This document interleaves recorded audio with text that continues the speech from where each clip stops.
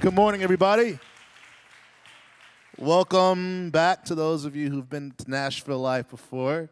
If it's your first time, I'm lead pastor. My name is Alvin, and I'm glad you're here. Really glad you're here. We've got some great things happening, as you can see. Create Campus this week, so if you got kids or no kids, bring them over to the church. We'd love to show them a good time this week. We've got baptisms in a couple of weeks, so if you want to get water baptized, you saw what to do. We would love to celebrate baptism with you as a church. And then another thing that we haven't announced that's coming up is for the month of August, we are launching 21 days of prayer and fasting. Fasting. Oh, that was so pitiful. But it's okay because I'm excited for us all. No, it's good, great. We did it at the beginning of the year. We're going to do it in August. It's going to be a little bit different, the fasting portion.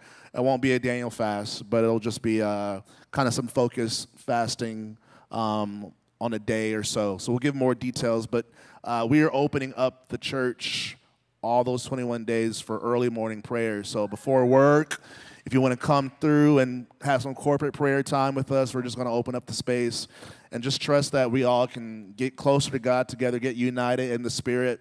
I'm going to talk more about that coming up. But I'm glad y'all here. I want to get into the message because we don't have a whole lot of time. So let's get into it. The words I would like for you all to repeat after me is say, the Word of God is the bread of life. May my heart conceive it and my life achieve it. In the name of Jesus, amen. Awesome. So the theme for the year is withstanding the wind. Nashville Life, we don't always do it, but we've recently made a habit of kind of having a theme for each year, and we sort of stay in that vein all year long based off what we believe the Lord is calling our church to grow in or learn about. And withstanding the wind is inspired by a passage in Matthew 3, verse 12. And it's John the Baptist talking about Jesus. And this is what he says in this passage. He says, his winnowing fan is in his hand, and he will thoroughly clean out his threshing floor and gather his wheat into the barn, but he will burn up the chaff with unquenchable fire. And this is a metaphor that John is using. He's comparing Jesus to a harvester of wheat. And when you are harvesting wheat, you apparently there's a winnowing process where you generate winds and you allow that wind to blow away chaff, leaving only the grain, the part that we eat.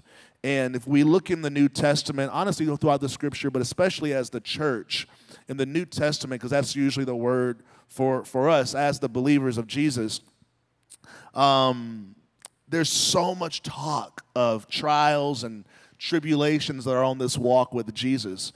Though he's our Savior and though he's our hope and though he's our joy, he's very open about the fact that his path is filled with trials and tribulations, temptations, things that really want to rock us and sway us and even weed us out of his harvest. And it's very important that we grow endurance. You'd be amazed if you just think about it and look at the New Testament and see how much the word endurance and perseverance are in the New Testament. It's wild how prevalent this theme is in the New Testament of sticking with it no matter how tough it gets. And you saw some of even the songs that we did today talking about rain came and wind blew, but I'm stuck here, I'm standing here, I'm stable here because I'm built on you. So this whole year is Nashville Life allowing the Word of God to train us to withstand these inevitable trials that come on this walk with Jesus. The winds that we're talking about, we're covering a different wind each month. That's sort of been the idea. And for the month of July, the wind that we're talking about is the wind of futility. We are learning how the Word teaches us to withstand the wind of futility. Now, futility comes from the word futile, and futile is defined in Webster as serving no useful purpose, completely ineffective. And the reason why that's relevant to us as human beings is because Romans 8, verse 20 says that for the creation was subjected to futility, not willingly, but because of him who subjected it in hope. So we have the story of creation that many of us have heard about, the Lord creating the heavens and the earth and the fish and the trees and last mankind. And he created all these things to be fruitful and to multiply. And he created everything to have purpose and to have meaning and have use, a very specific and even godly use. But according to Romans 8, when Adam disobeyed God, all of the things that God created to be fruitful and all the things that God created to multiply, they were all subjected to this word futility. And the things that were called to be purposeful became without purpose. And the things that were called to be fruitful became without fruit. And this is the sad dilemma that the world was in. The world was in until the good news came. The good news of the gospel is that even though the world was subjected to futility, Jesus came, he sacrificed his life, he shed his blood, and his sacrifice broke the curse of futility over our lives. The curse of futility was broken, giving all of us a chance to be fruitful and multiply again the way that God originally intended for us to live and to be. Our ability to be fruitful as human beings is restored through Jesus Christ. John chapter 15, verse 1 through 2, and then I'm going to be pulling pretty much all from John 15 today. I'm going to read a verse and we're going to talk about it, and I'll keep reading and you get it. Verse 1 through 2 says, I am the true vine, and my Father is the vine dresser. Every branch in me that does not bear fruit, he takes away.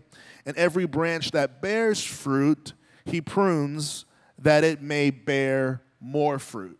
So Jesus is describing himself in John 15 as this vine. And he says from his vine there are branches. And there's some branches that don't produce fruit, and there's some branches that do, and the ones that do get pruned to produce more fruit, and the ones that don't are taken away. This passage has taught me something that I want to share with you today. When you put your faith in Jesus Christ, when you become a Christian, you go from being futile to fruitful. You go from being someone who was not able to produce fruit to someone who can produce fruit and more fruit and more fruit and more fruit. And it's endless. And it's really amazing. A fruitful vine, however, does not guarantee a fruitful branch. A fruitful vine does not guarantee a fruitful branch. Otherwise, Jesus would never refer to a branch that comes from him that doesn't produce fruit. Clearly, it's not a guarantee, and I want us to look into that. According to Jesus, every branch that is in Jesus that doesn't produce fruit is taken away. Now, this can trouble some believers when you listen to it. I've had talks over the years whenever John 15 comes up, and we just read it. You can't even read this without making people a bit uncomfortable because not everybody can easily reconcile or not even able to or willing to reconcile Jesus that saved them and that washed them and that cleansed them, and then this whole idea that he cuts people off and cuts branches off and cuts people away. And it can be very troublesome when you think about, well, that's just, you hear oftentimes the phrase, that doesn't sound like my Jesus. You know, that doesn't sound like the Jesus that I know. And my word to you is you might be right. I actually think if that doesn't compute well, then maybe there's a reason. And I thought about it, and I'm like, maybe we're right about this. Maybe the people that have a disconnect with that truth or that statement, maybe there's a reason. I'm going to reread John 15, 1 through 2, and see if we see something that maybe we didn't see the first time we read it. I am the true vine, and my Father is the vine dresser. Every branch in me that does not bear fruit, he takes away. And every branch that bears fruit, he prunes, that it may bear more fruit. The reason why some of us can't imagine Jesus cutting off any branches is because he's not the one doing it. Jesus says it is his Father that is the vine dresser. It is his Father that examines the branches on his vine. It's his Father that takes branches away, and it's his Father that prunes the branches on his vine. God the Father is the vine dresser, and it is he who examines the branches of Jesus, his Son. Jesus and the Father and the Holy Spirit, we'll put them in there too, they are one. They are perfectly one, but they serve different functions. Whenever you see a multifaceted, unified anything, whether it's an organization, whether it's a couple, whether it's a body, though it's all one, there's different functions in each part. Like our body. Our body is one. Like I have one body, but there's different functions within my body, even though it's all under the umbrella of my body. That's how it works with God. God is one, but there's different functions within him. There's the Son, there's the Holy Spirit, there's the Father. And according to Jesus, the Father's job is to be the vine dresser to the Son. I was thinking about, when you're in a relationship, particularly if you get married, it's almost like you have automatically that suntan lotion back person now. Like someone can reach that spot that you can't reach, or women now all of a sudden they have an automatic dress zipper for the back when they can't do it themselves. It's the beauty of, we play different roles to support each other. I'm even thinking about growing up when I was, after I would get a haircut, there's loose hair often when you get a haircut. You have to get a shower because there's loose hair when you have a haircut. And growing up, I would have loose hair after haircut, and I'd be driving back with my dad, and, my dad would be the one to see loose hair on my shirt, and he would dust it off, and you still got loose hair on you, and he'd be that person for me. And that's the image that came to mind when I thought about the Father. The Father with the Son.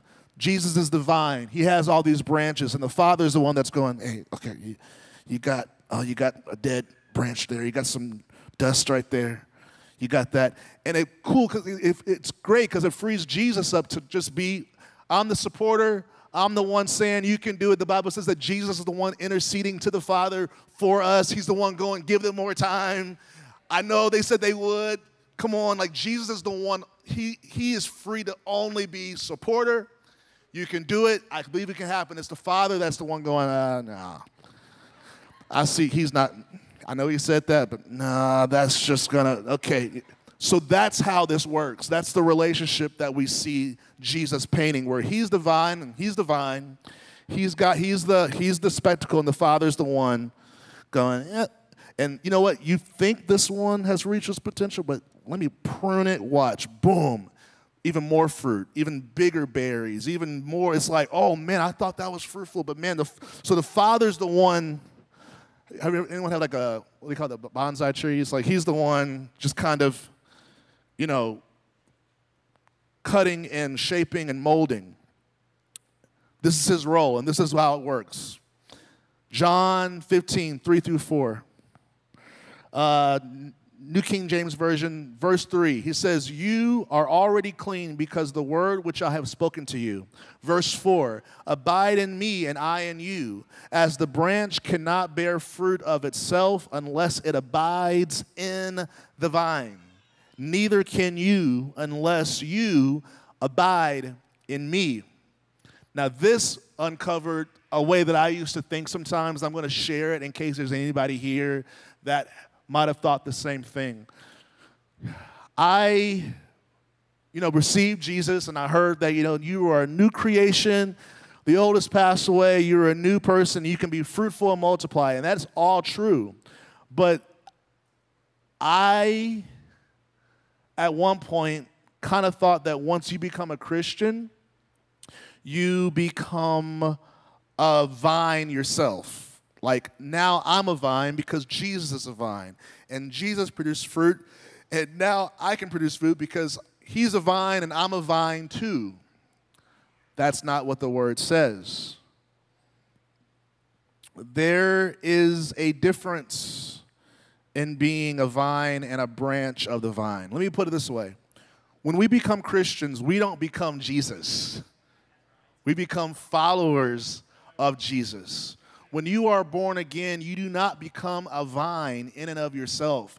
You become a branch of his vine. On your best day, on your most anointed, miraculous day as a Christian, at best, you are still but a branch, You're but a branch to the vine.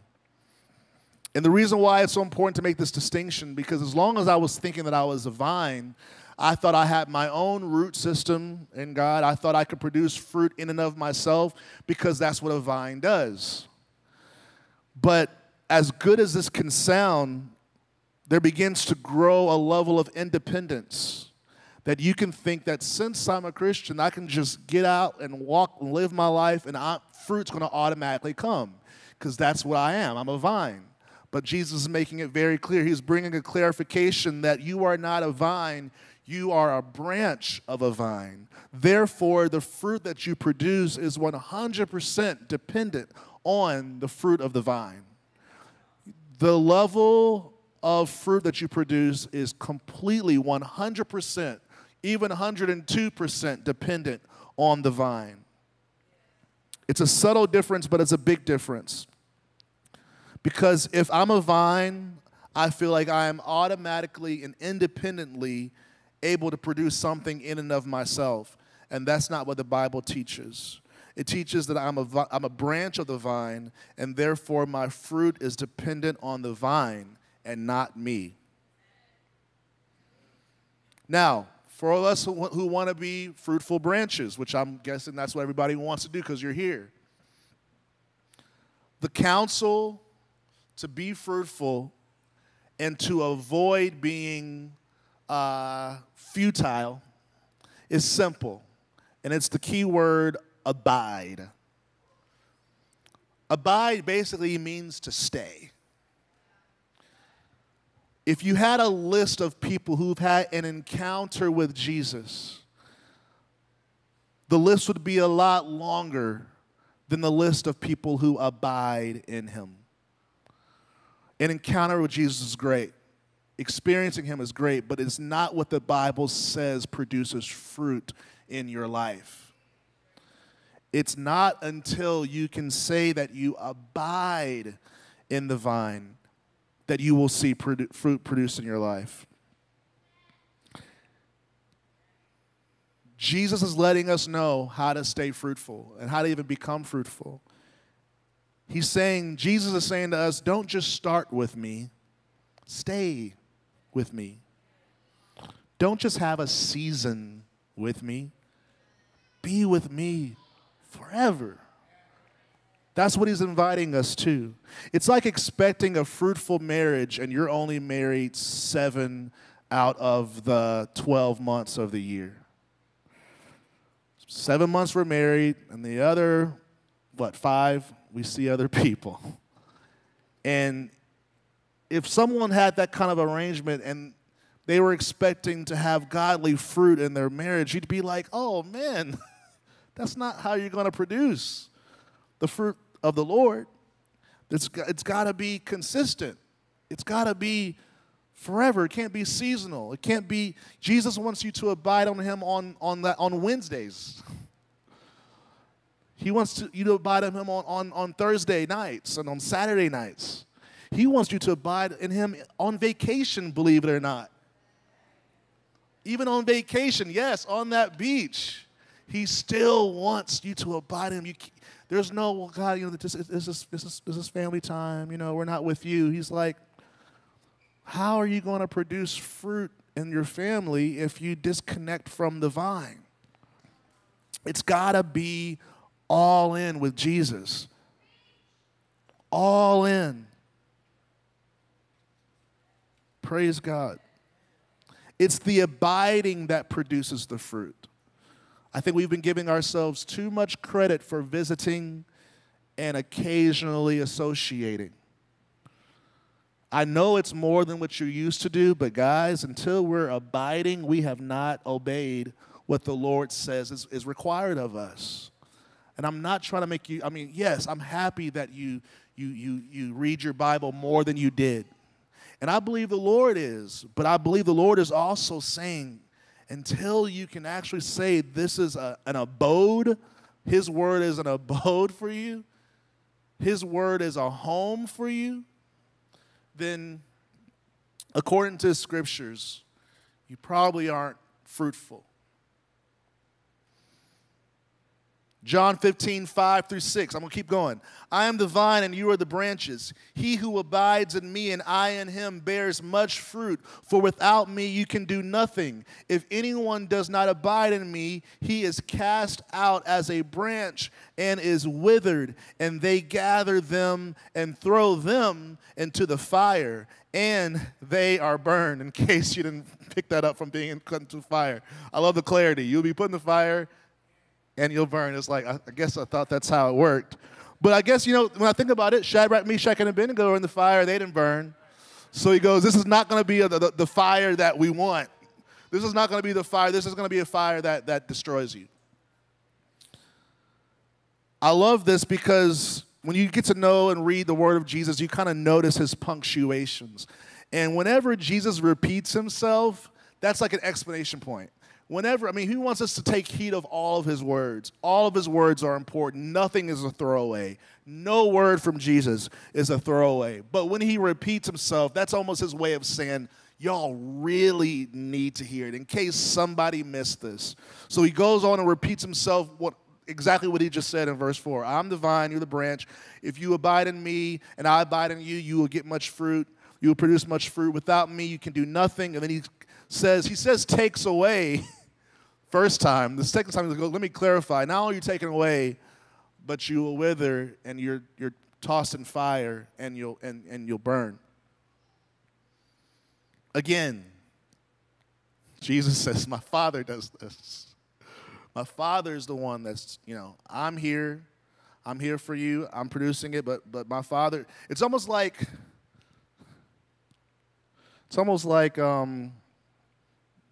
Jesus is.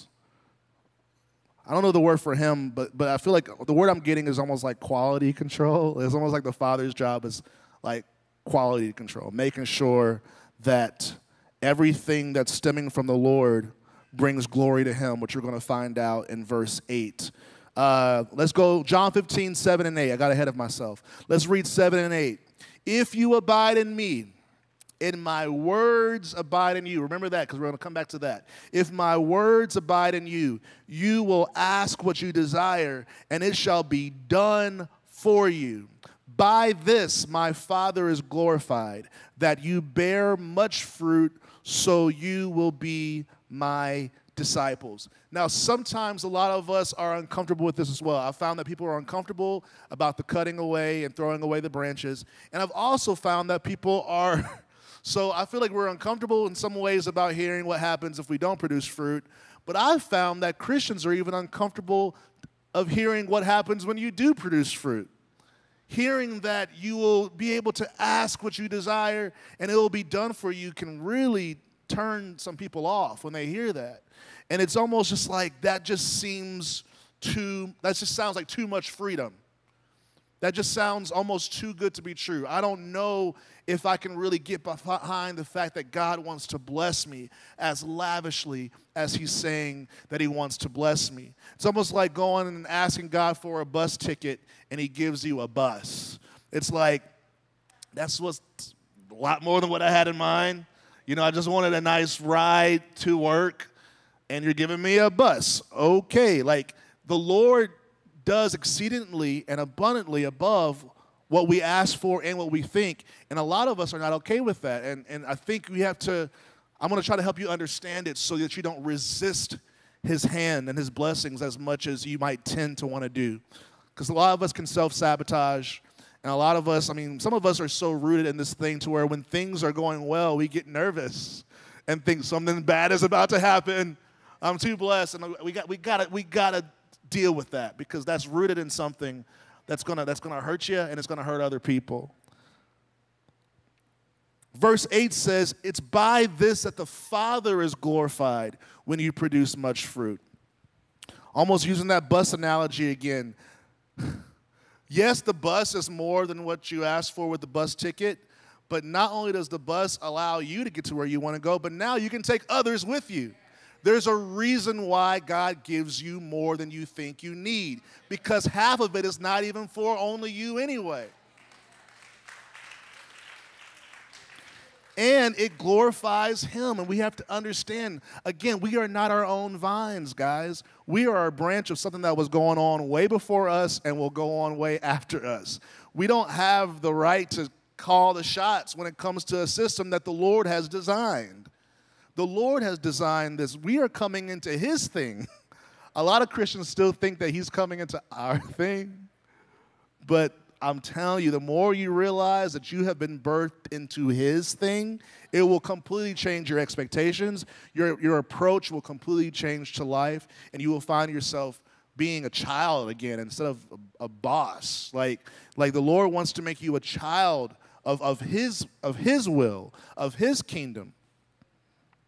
So when you find yourself stepping into this level of fruitfulness that is so beyond anything you would have thought that you could have had or deserved, just know that verse 8 says this is what glorifies the Father. I don't know a single father that isn't glorified when they see their children excel. Let's say it's academically. They come home with a good grade or even a higher grade than what they had last semester. It reflects well on you. Sometimes even if you didn't necessarily do anything, it's still because you're the dad. You're the dad. You're the father. So in situations where you might have a kid that's way smarter than you, but because they're doing well, it makes you look good, simply because you're the father. It glorifies a father when he sees his kids excel socially, when he sees them excel athletically, financially, when he sees them excel ethically. When you see your children shine, it reflects back, and it really is honoring for you. God is similar. When he sees his children shine, and when he sees his children stand out and produce outer worldly fruit that is beyond what anyone could have done on their own, it reflects well on him. Guys, people are advertisements, just in case you don't know. We're advertisements for things that we want to do and things that we don't want to do. It's like, based off a person, you can be like, yeah, I definitely don't want to go to that hair salon, you know? Or man, I really want to go to that because, man, they look so good, or that trainer is awesome. When you, based off of your life and what you present, it brings glory and attention to where you got it. Man, those shoes are great. Where'd you get those? Oh, man, that so-and-so's awesome. Where'd you? Oh, I just went over to so-and-so. I'm going to go because I want to produce that same fruit. I want to give off that same effect. I want to, whatever, you fill in the blank. That's how it works with God. It's his will that his children are fruitful because it brings glory to him, and it causes people to ask questions. When they taste your figurative fruit and they're like, oh my God, how is this apple this sweet? My apples taste like water. What's going on? Well, I changed. I got connected to the vine. The vine, where is that? Where is that located? Oh, it's Jesus, And it's like, man, if you're telling me that my fruit from my life can look like that, do you know how many times I've seen people with happy marriages lead people to Jesus?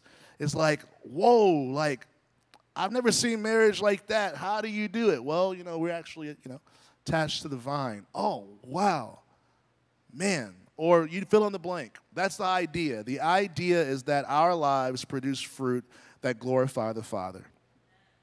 John 15, 9 through 10. We're going to keep going through John 15. As the Father loved me, I also have loved you.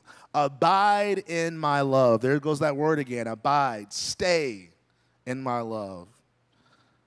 If you keep my commandments, you will abide in my love.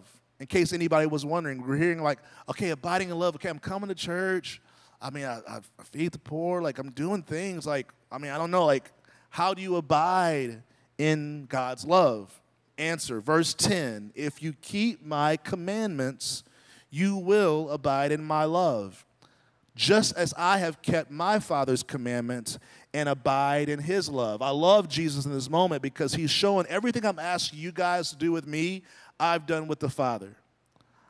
The reason why Jesus is saying, the reason why me and the Father are perfectly one is because I obeyed all of his commands.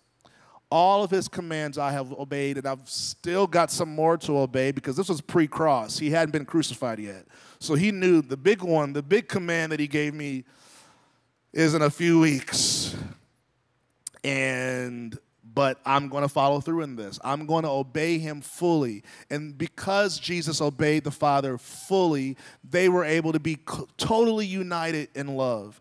And Jesus is going, just like I've done that to the Father, that's how it's going to work with you guys and me. If you guys obey my commandments, it will keep us perfectly united in love, just like my obedience to my Father has kept us totally united in love. So you see that he's extending the same principle and the same theme that he's experiencing with the Father, and he's inviting us to it. And the key word is the obedience to God's commandments. Now, I do need to bring something up, because I think many of us have abused and misused, whether knowingly or not knowingly, the true statement that even if I don't obey a single command for God, he loves me. And that is true. That is true. You cannot obey a single command, and the love of God will still be for you. But there's a difference in being loved by someone and being in their love. There's a difference in a waterfall existing and you being under that waterfall. There's a difference in knowing that a pool of water exists and being in that pool. There is a difference in God having love for you and you being in it. The way that you are in a waterfall is not by looking at it. It's by walking or hiking or swimming to where that waterfall is and having it fall on you. The way that you get into a pool is by jumping in it or walking in it, somehow getting in it. The way that you are in the love of God, according to Jesus' words, is by keeping his commands. We have been misusing the true knowledge that we don't have to do anything for God to love us, because that's true. But if you get the same life for not obeying God as you do for obeying God, then why are we here? Why does my job even exist? Why is there church? Why is there reading? Why is there any effort that we're putting in this to it? Guys, I can know that a pool is there, but if I'm not in it, my clothes are still dry. We can know that God's love is there, but the obedience to his commandments is what takes God's love from being this distant, theoretical, mythological concept to something that is on us and with us. It's our home, it's our helmet, it's our jacket, it's our shoes. We're consumed by God's love. That is the standard that God is asking us to. Obeying God is how you live in his love.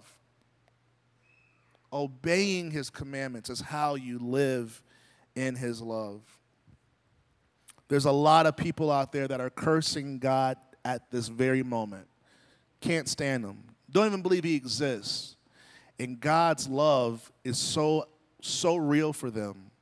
But is that person in that moment experiencing and living in that reality? No, there's so many estranged families. There's parents that love a kid right now, or kids that love a parent right now. But because of the distance, that parent is not experiencing the love of that child. Even though I love my dad. I wish I could find him. I wish he'd come back. I love him so much. And he's out there completely not experiencing or benefiting from the love of their kid. Vice versa. There's parents out there, oh, we just wish our son would come home. We miss him so much. We love him so much. And that person, for whatever reason, has vowed to never talk to them. Or that's a separation.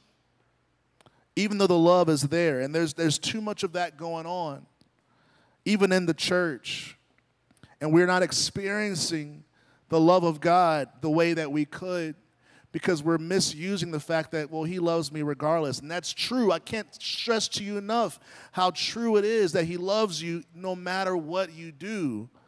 But this is not about, the word doesn't say God will love you if you keep his commands. The word is you will abide in his love if you keep his commands. Again, guys, we're shooting for the abode. We're shooting for his home, our home being his love, not just something that we've heard before is there. Guys, futility is where we all come from.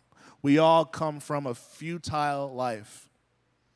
But when we choose Jesus, he births us into a life where the futility is gone and we are fruitful and we can multiply. He makes us these branches that shoot out from the vine.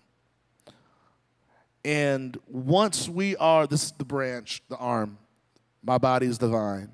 He shoots us out as branches. And once we are a branch, we have all the fruit that the vine shoots out. Until the branch, as long as the branch is staying connected to the vine, all of the fruit from the vine, all of the information, all of the nutrients, all of the wisdom, all the power can get into that branch. And once that branch is full enough of the fruit of the vine, then you will see it start to come out of that branch. John 15. 11 through 12. These things I have spoken to you, that my joy may remain in you, and that your joy may be full. Can everyone say the word full? This is my commandment, that you love one another as I have loved you. Guys, the standard that the Bible gives us for fruitfulness is to be full of him. We're not talking about a quarter tank. We're not talking about a half tank. We're not even talking about 75% full. And the reason why I can't let up on this full word is the Bible shows us that we're not, until we're full, we can't overflow. Remember where David says, my cup runneth over? That's where God is inviting us to overflow. It's not until it overflows that it actually, I believe the overflow is the fruit, basically. You know, let's say my arm has I'll just use something that we can connect to, like toxins in it. And it's like overwhelmed. Like we all have toxins in our body, but if we don't hydrate, if we're not healthy, it can just build up. And it gets so full to where it starts coming out of our pores. And you can see it, you can smell it, you can feel it. And the beauty of fruit is what it's saying is the reason why you have to be full of me. This is the branch. This is a person. The reason why you have to be full of God's fruit and full of God's love is because it's not until you're full that it will start to protrude and come out of your life. So when someone is producing the fruit of joy, they're already full of it. When someone is producing the fruit of peace, they're already full of it. You can't produce what you're not already full of, which is why we can't settle for anything less than the fullness of joy. Because until you're full of joy, you will not produce fruit of joy. Until you are full of kindness, you cannot produce fruit of kindness. The fruit is the overflow of your life. I think many of us are underestimating just how close to God that we are required to be to produce fruit. We have to be so connected to him, in our time of prayer, in our time of scripture reading, in our fellowship and discussion time with each other, we have to ask the Lord, how? How can we get even closer than we are right now to him? And the answer is the Word.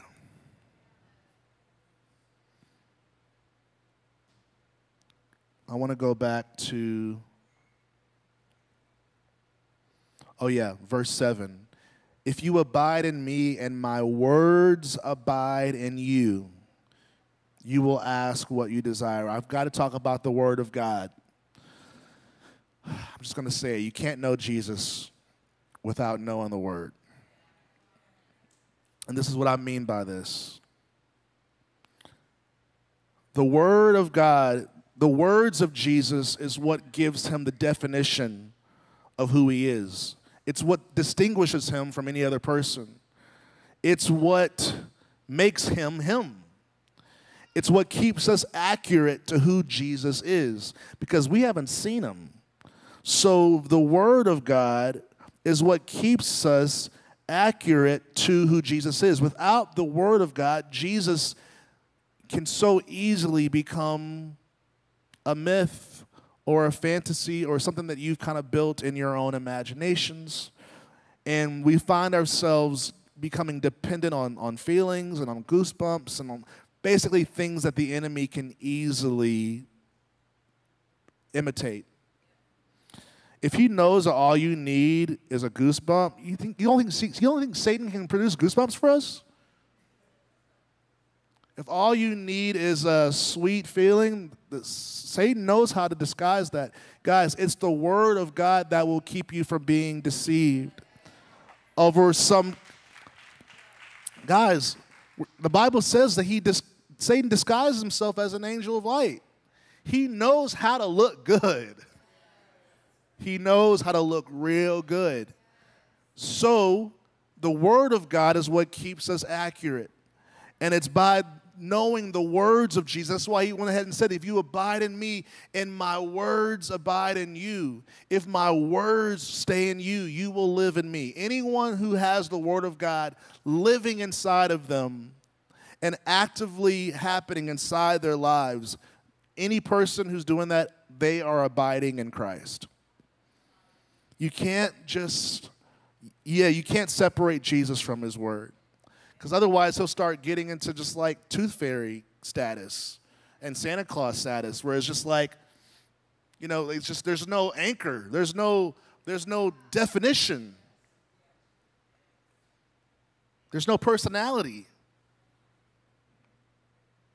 There's no person. Just the shell. And this is the beautiful thing. Verse 12, I'll end with this. This is my command, that you love one another as I have loved you. Now, remember Jesus says that he obeyed all the Father's commands, and now he wants us to obey his. This is the cool thing about one of the cool things about Jesus. There's a lot of cool things about Jesus. This is one of the cool things about him. The Father had a lot of commands, and Jesus fulfilled all of them. And I think Jesus, seeing who we are as people, he loves us, but he's like, man, there's no way. And I think that, Israel proved there's just no way that any person can obey all of the commands of the law and all the things that God gave to people. So what Jesus did was, I'm going to take all of the commands. I'm going to take all of the rules. I'm going to take all of the instructions, and I'm going to condense all of them and group them into two things, two commands. And he says, love the Lord with all your heart, all your mind, all your strength. And then he says, love your neighbor as yourself. And we hear that, and we're like, oh, man, he made it so easy. And all I do is love God. And I love him. I like him a lot. I'm very fond of God. But I think we underestimate the full command, and that is to love him with all of our heart, all of our mind, all of our strength. And the reason why it's so important that I emphasize all is because I believe many of us think that since we're fond of God and since we have positive thoughts towards Him, then we're good. We can check that box. We like Him. We love Him. We even give to Him. But guys, until we really ask the Holy Spirit to show us how we can love Him with all of our heart, all of our mind, and what does that look like? That's where you ask the Holy Spirit. That's His job. He's the helper. Father's vine dresser. He's the vine. Holy Spirit's helping, and He's helping us. He's helping the branches. He's going, okay, branch, you think you're connected to the vine, but there's this weird thing that's blocking one of those flows that's coming from the vine to you, and we gotta address that. We gotta talk about that because, okay, now move that. Now move.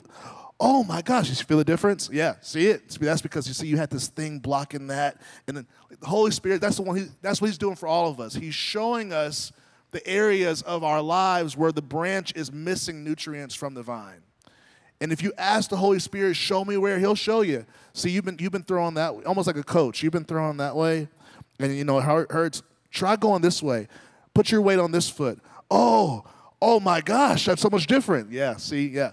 That's the Holy Spirit. If you go, Lord, I want to love the Lord with all my heart and mind. Holy Spirit, help me. He'll go, okay, well, you still haven't apologized to that person, and until you apologize, that's a whole huge artery that's being blocked. And that clog, you got a clogged artery. And once you do that, you'll see that flow come back in. Or, oh, yeah, you still haven't forgiven your dad yet, and I know you've been putting it off, but there's a reason why there's a level of flow from the vine that's not getting to your branch because there's a blockage there because you still refuse to forgive your dad for that thing. And then they do it, and all of a sudden, shoo, that blockage is out, and you're seeing the nutrients of the vine get into this branch, and then you start to get full, and then that fullness will overflow to where it starts sprouting out fruit from your branch. This is how it works. See how involved this is? We can't just assume that just because we're saved, we're just automatically fruitful. I can just go out here. Because you know what that's attached to, and I'll end with this. It's attached to humanism. And I know that seems like a random thing, but I got to bring this up because this humanism will fight what I'm trying to share with you guys today. Humanism says because God created me and because I'm a creation of God, therefore I am great. And that's why it's so effective, because humanism is like not all false. Were we created by God? Yes. Were we created fearfully and wonderfully made by God? Yes. Were we created to be fruitful and multiply? Yes. All that's in the Bible, but we can't regard that everything that God created, according to Romans 8, became futile. So yes, you were created by God, but because of sin, the word says you became futile. So all that promise and all that potential is now dormant. And the only way to escape the futility, the only way to escape that is to get connected to the vine of Jesus. So yes, I'm created by God, but also all creation was subjected to futility. So I have to be born again and recreated in the vine of Christ so I can redeem and reclaim the fruit that I was called to produce. That's the full gospel. Humanism, and if there's a such thing, I'll call it Christian humanism, which is there's not a thing, but just for the sake of the argument, that's what's happened. And even in some of our thoughts and our logic, since God made me, therefore, boom. And we negate the vine, we bypass Jesus, and we start walking out in confidence simply because we're God's creation. But the Bible says that all of creation was cursed. And the only way to break that curse is through the blood and the life of Jesus. So I want us to pray. I want us to pray because I believe that all of us are being called to fruitfulness beyond what we could even imagine or think. I can sincerely and confidently say that God's plan for your life exceeds your wildest, most ambitious dream you've ever had. And the reason why I know that is because the Bible says it. It says he does exceedingly and above all we could ever ask or think. But that news is just where it starts. We have to make a choice to abide in the love of God. And the first way you do that is by loving him with all your heart and soul, all your strength. And the first step to doing that is receiving Jesus. So I'm going to pray, and we're going to close in a second, because I really want God to make you fruitful. I really want the Lord to make you prosper in him. Father, in the name of Jesus, I thank you for this word. I thank you, God, that you explained how fruitfulness works so clearly in John 15. Jesus, I thank you for explaining it in a way that all of us can understand.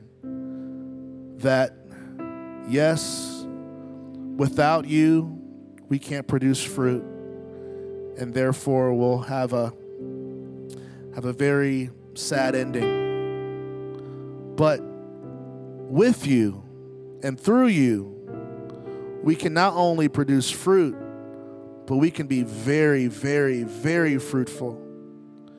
And Lord, you know, you're letting us know that when we're fruitful, it will glorify your Father in heaven. Father, we want to glorify you.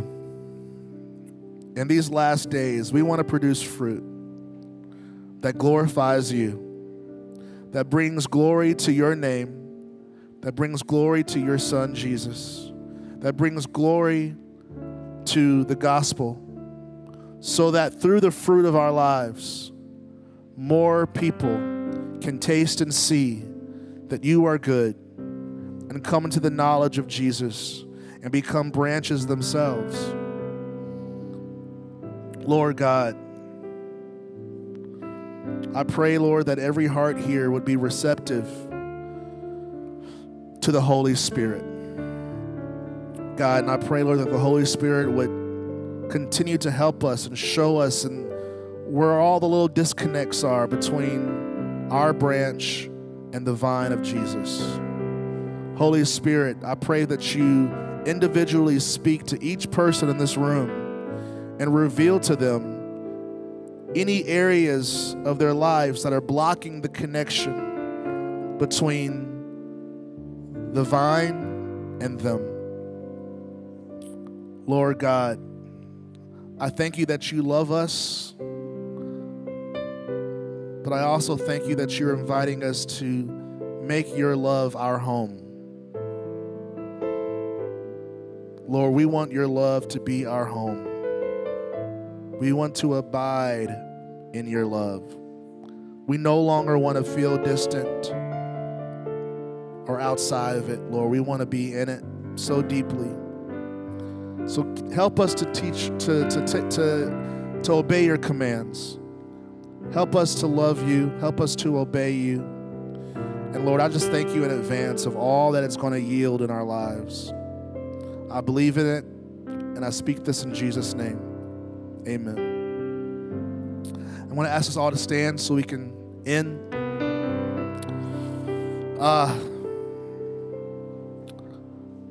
The way that Jesus becomes Lord of your life, the vine to your branch, is by a belief in your heart and a confession with your mouth. You got to believe it in your heart, and you got to allow yourself to say it. And something about that combination activates the beginning of a beautiful friendship and a beautiful relationship between you and Jesus.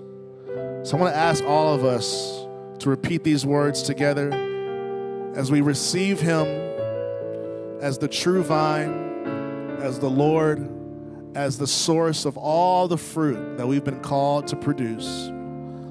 Say, Father, in the name of Jesus, I confess that Jesus Christ is the Son of God. I believe that he died on the cross for my sins and was raised from the dead on the third day. Forgive me of my sins and make me a new person in Christ.